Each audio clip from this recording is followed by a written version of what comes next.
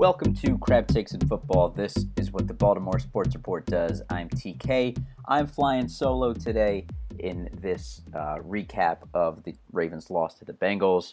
It's our bye week, so it's going to go a little bit different today. I'm going to talk a little bit about the good, bad, and the ugly from the Ravens' loss to the Bengals.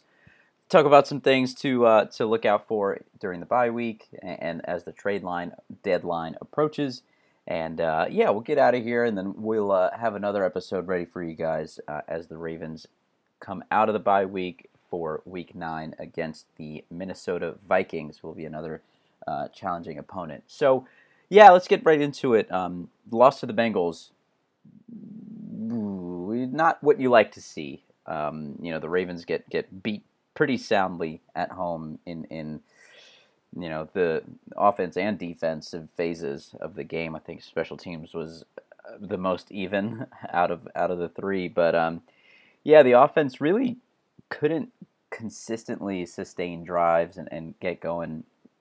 It was a really nice effort by the Bengals defense, who we referred to in last week's episode as not just a veteran group, but they have talent at all three levels. I mean, in the middle, they have Reader, Ogunjobi, and those guys who can really mess things up the middle.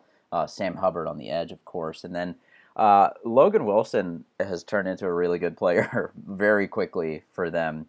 And then, of course, on the back end, I thought they were terrific and really, really some sticky coverage that we hadn't seen on Ravens receivers in the past few weeks. I mean, we had commented several times on, wide receivers are wide open and they're doing that. But, it was a little bit stickier from the Bengals.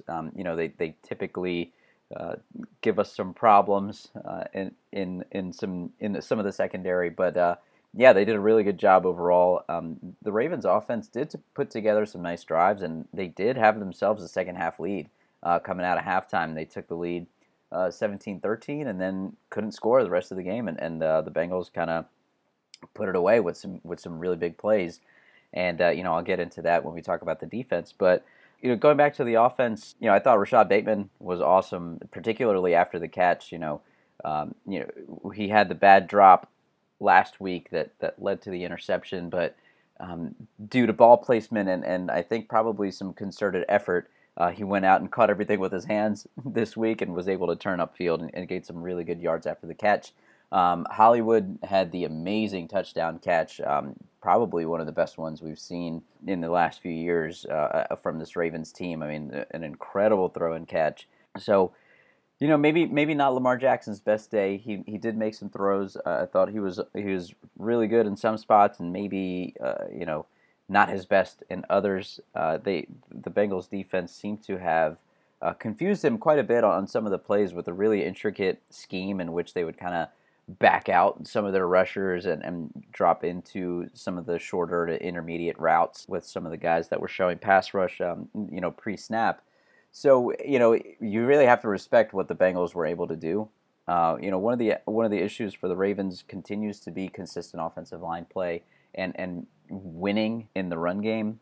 That's been the calling card for several seasons, and it just hasn't really happened all that consistently. Against the Chargers, it looked good. They kind of had whatever they wanted on the ground, but this week against the Bengals, maybe not so much. In the big dogs up front for them were able to be disruptive enough to not really let the running backs get going.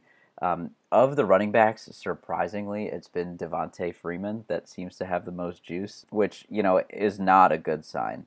It shows the lack of burst and the lack of dangerousness out of that backfield that previously teams would have feared. The smallest little crease, and J.K. Dobbins is down the field 15, 16 yards on you, whereas the current stable of running backs doesn't really have that right now, and that's going to be something that I feel will likely get addressed fairly soon. We did bring back Nate McCrary onto the practice squad several weeks ago. I still get the feeling that they're going to want him to get some snaps just to bring a little bit of explosiveness back to the backfield. Tyson Williams, just seems to have lost some of his confidence, being in the doghouse, whatever. He kind of catches that pass on fourth down and steps out of bounds instead of trying to fight for some yardage. Maybe he faded to the wrong side or the wrong part of the field. Trying to keep himself open and brought the sideline upon himself. But just not like the hard cuts that we had gotten hopeful for in the preseason, and that's been kind of a disappointment for me. So I do expect Nick McCray to come out and get some snaps. At least something's got to change in that backfield. Put some fear into defenses when you have those guys getting to the edge, or even can you have somebody that does get to the edge. Offensive line play, unfortunately, a really bad sequence of events as Pat McCary had a high ankle sprain. That's going to keep him out for several weeks, and now all of a sudden you got a hole at right tackle again. I don't think the answer is sending Alejandro Villanueva back over there and seeing what you can do at left tackle, but the Ravens did add Cedric Ogbuehi to the practice squad and likely get pulled up to the active squad soon. And hopefully, 2 weeks, maybe that's a lot to ask for him. But, hopefully he's a guy that can step in and start at right tackle, because I'm not sure that Tyree Phillips is the answer over there.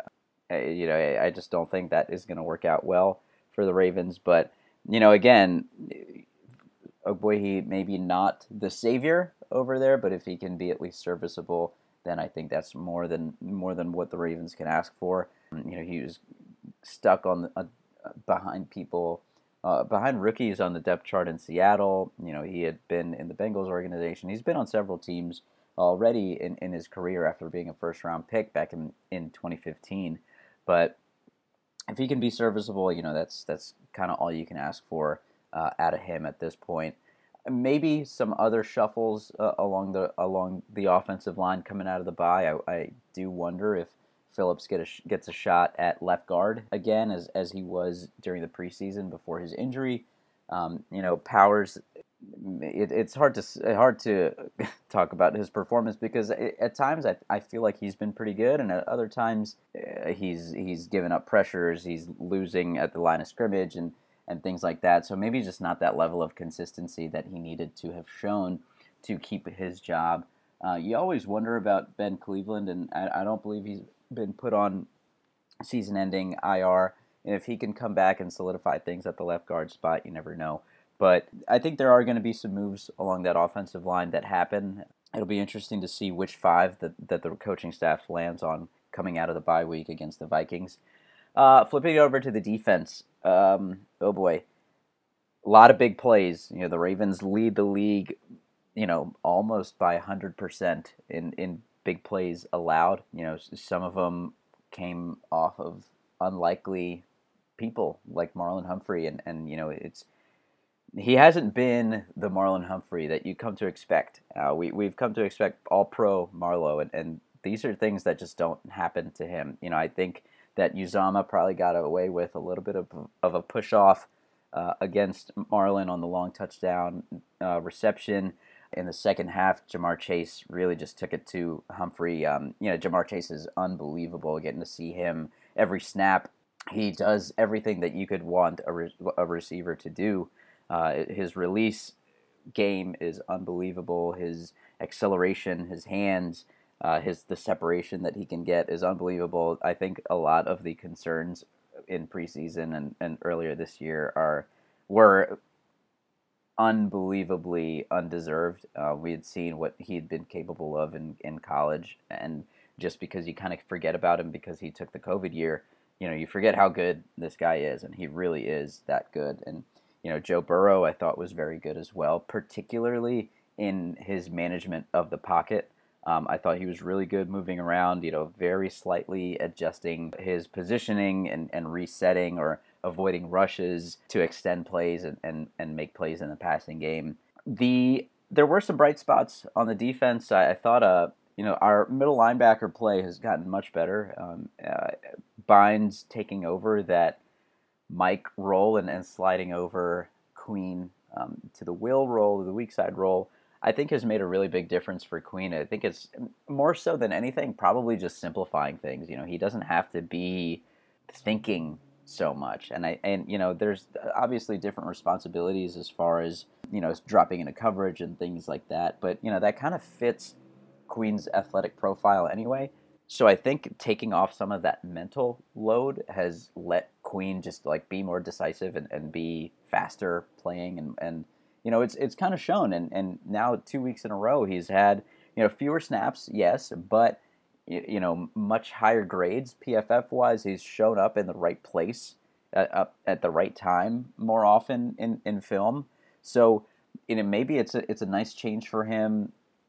It just is still his second year.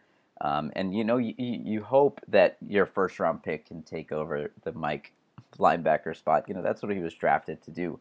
But maybe it's one of those things that doesn't click right away, and maybe he just needs a little bit more time to kind of settle into that spot. But this current role, we kind of saw it a few years ago with Peanut Nwaso. He really thrived in this role, and then move him over to the Mike, and he's not as good. So there are just some guys who thrive a little bit in this role. Maybe that's Queen. Maybe that's just who Queen is right now. But I do think that it's a pretty good spot for him as well. Rushing the passer, Justin Houston was in Burrow's face all day, and that's likely a lot of the pocket manipulation that Joe Burrow was having to do was because of Justin Houston. He was winning extremely consistently. We've become conditioned to, and I think rightfully so, respect the QB hurries and the QB hits, more than just the sack totals, looking at it as a full spectrum of pass rush production. And, generally those hurries and the hits and things like that will likely, you hope that they lead to turnovers, and which at one point they did. And Burrow was under pressure, and he kind of flipped it up into the end zone, and Humphrey came down with the interception. But it really hasn't been as much as you would like, I guess. The turnovers just haven't been as plentiful as you would want if you're the Ravens defense, who's bringing pressure, who's has this veteran pass rusher. You have Odafe Owe on the other side. The turnovers just aren't coming in the quantity that you would like, or the frequency that you'd like. And if you're going to be a defense that gives up big plays, then you better be a defense that also makes big plays to make up for it, right? So, whether that is a pick six or a fumble recovery to the house, or it's just giving your offense really good field position to go down and score.